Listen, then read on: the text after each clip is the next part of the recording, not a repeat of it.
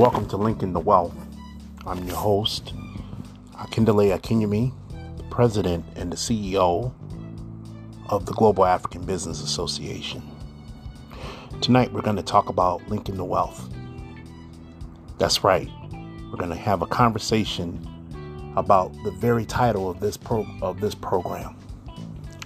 I believe oftentimes that many of us, while we still have the same skin color, we forget that both African Americans and Africans have different cultural norms. Both groups have been the victims of slavery and colonization, respectively. Both groups are victims of white folks' standard of beauty and religion. And even in the 21st century, we are victims of each other's ignorance towards one another. It really makes no sense for African Americans not to be engaged in issues affecting the African diaspora. We can easily pull ourselves out of poverty if we develop a global economic ecosystem that will empower young entrepreneurs on both sides of the Atlantic. It also does not make any sense for Africans or Caribbean folks to move into the United States and isolate themselves from African Americans. Imagine bringing African Caribbean-based businesses into the U.S. to empower African Americans in places like Inkster, Detroit, and Ecorse. By the way, if you're looking for a nice home in Detroit, try areas like the University District or Sherwood Forest, Rosedale Park, East English Village, or aviation districts for Africans to invest and raise their families.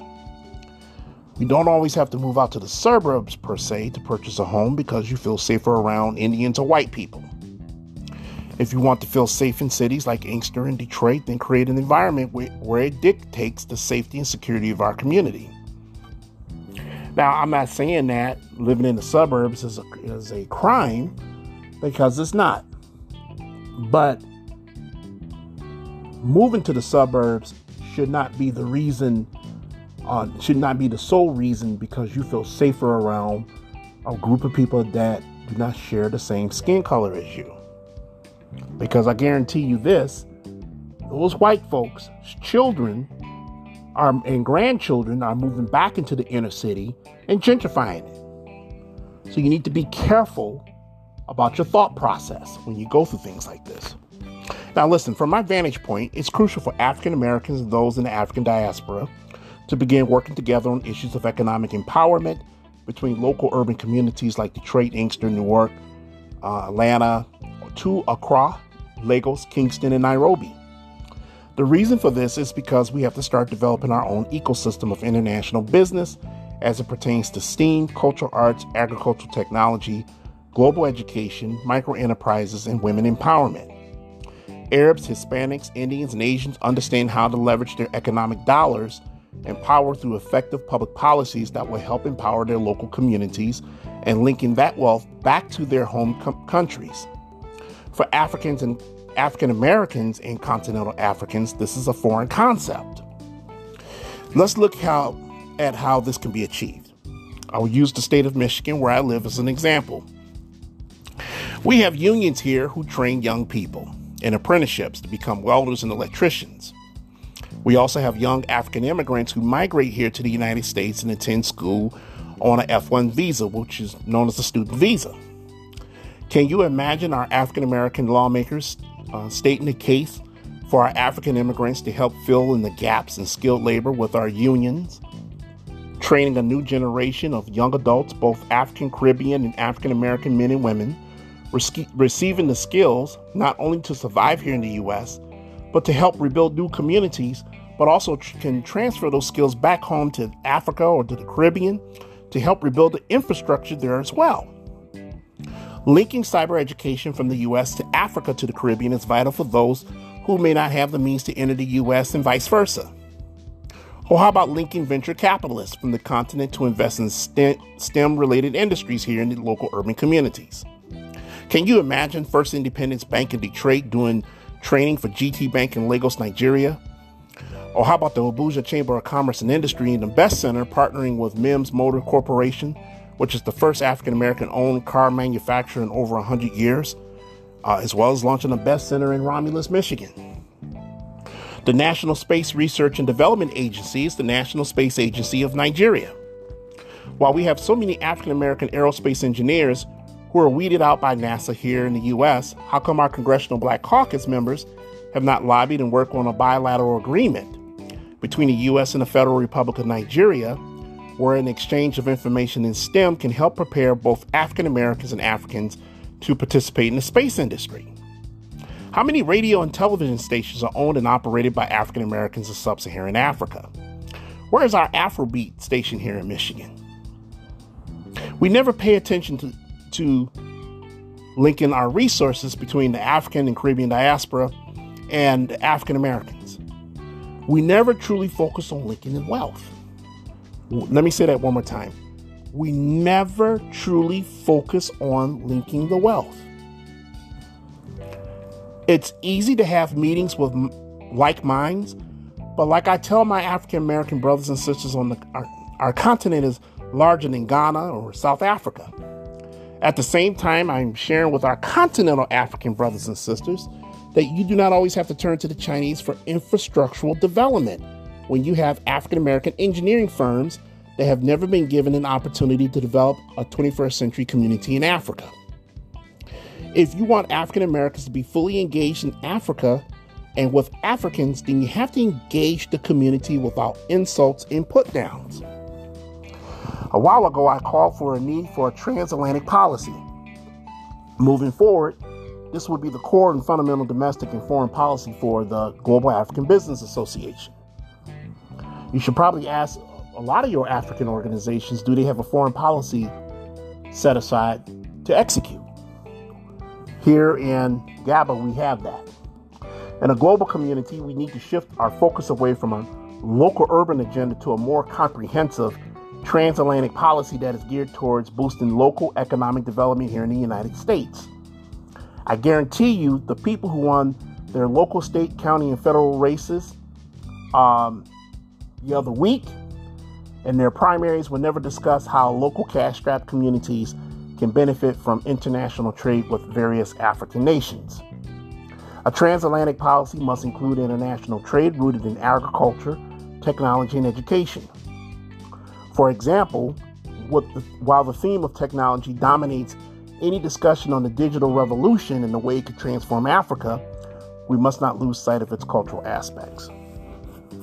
A social Pan-Africanism existed even before the digital revolution through cross-border trade, but it was often hampered by unimaginative and rigid, archaic laws. Today, digital technologies are helping young Africans forge a sense of cultural cohesion that can lead to wider continental integration. The connection here is this. States with a focus on digital technology can benefit with a sister state partnership with states in various African nations that are seeking to build new infrastructure. In addition, companies in various U.S. states, especially in local urban communities, can hire international students via OPT to help boost production and the overall business culture. Another transatlantic policy must come from the energy sector at the state and local levels of government. Currently, in both the U.S. and sub-Saharan Africa, there is a great push for alternative energy resources. Imagine if cities like Inkster and Benton Harbor, Michigan, begin to produce solar panels, wind turbines, and eco-friendly systems that produce energy made here in Michigan and shipped out to nations where electricity is scarce. How much revenue would that be for both entities? Americans are working and creating a tax base for their cash-strapped communities, while Africans continue to expand the middle class in their respective local government units. Many states have an economic development corporation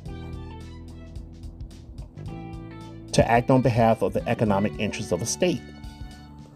However, the state of Maryland is the only state in the United States that have created a sister state relationship with Ondo State, Nigeria, and Cross River State, Nigeria in the past. While that relationship is not up and running, unfortunately, that's just one state out of 50, and that's totally unacceptable. Strategically, under a Trans-African policy plan, we would need to incentivize economic integration and trade expansion at the state level for African economies. In addition, like the Federal African Growth Opportunity Act, which you guys know as AGOA, States should provide preferential access to the state and local markets that can be beneficiary to various nations. Two-way trade between states and areas like Ghana and Nigeria, as well as Florida, Michigan, or Maryland, could provide new accessible markets that can drive new industries like Nollywood or other African-based businesses into local communities. The role of the community college must play a big role, in a transatlantic policy to develop a sustainable workforce and geo-economic platform. The community college offers programs that can train both a domestic and international workforce. However, the community college can also help reshape K-12 or even in many cases, K-16 educational policies that would make local urban school districts more global, more sustainable, and better trained with international educators and students. In addition, administrators from community colleges can also train in the polytechnic schools abroad to not only help develop a new workforce, but to empower and train women for leadership roles. In addition, the advent of a global education school district or a career technical education school district is necessary to create economic development. Charter school models in the U.S. should not be looked upon as an evil, but as a model where Africans in America can invest in educational entrepreneurship, set up their own charter schools with an international focus, teaching foreign language immersion programs and vocational programs with a partnership with a community college. Africans in America should not engage in the local debate over traditional public schools versus charter schools, but use charters as an independent school district, a model of empowerment for our community both here and abroad. Women, African women, must be included in any transatlantic policy where African women, let me just rephrase that. Women in the African diaspora must be included in any transatlantic policy because the role of women is vital in global business. U.S. state governments, as well as the federal government, should not engage in any trade or global business with African states or nations that are hostile towards the advancement of women in terms of education, gender rights, and access to financial stability. It is up to the states on both sides of the Atlantic to develop stronger incentives for women who engage in STEM, social entrepreneurship, environmental science, agribusiness, and allied health. Traditionally, African Americans have centered their public policies over social justice. Africans in America, as well as Caribbean nationals, have centered their public policies on immigration, which can be tied in with social justice, but not refugee policies per se. Can you believe in the 21st century we still have African American communities that are apprehensive to African immigrants and refugees? Can you also believe in the 21st century that we still have some African American lawmakers who are not serious about linking the wealth between places like Michigan and Georgia and Texas and other places in the diaspora? With the teaching, cybersecurity, and nursing shortages in our local communities, we should be finding ways to hire African Caribbean immigrants and refugees to fill in these roles as well as African Americans. While we continue to find common ground in culture and fashion, when do we begin to link the wealth economically, where our children will benefit 6 generations from now? Before I end this segment, I'd just like to appreciate the strong efforts of people like U.S. Congresswoman Karen Bass of California, U.S. Congresswoman Sheila Jackson Lee of Houston, Texas, U.S. Congresswoman Brenda Lawrence of Southfield, Michigan, U.S. Congresswoman Frederica Wilson of Miami, U.S. Congresswoman Yvette Clarke of Brooklyn, New York, U.S. Senator Cory Booker of New Jersey, Michigan State Senator Erica Geis, who I work with closely on this whole issue of linking the wealth and empowering the entire diaspora. I also want to thank, there's several I can just thank for just their support. These are the ones that really stick out. We just hope that others will follow suit and begin to understand the dire need to link the wealth between African Americans and the diaspora. So trust me, we have a lot of work to do. We need to work to bridge the gap. We can't allow external forces to divide us based on geography or our language. Once again, my name is Akindele Akinyemi. I'm the president and CEO of the Global African Business Association. For more information, go to GABANetwork.com. That's our website, GABANetwork.com.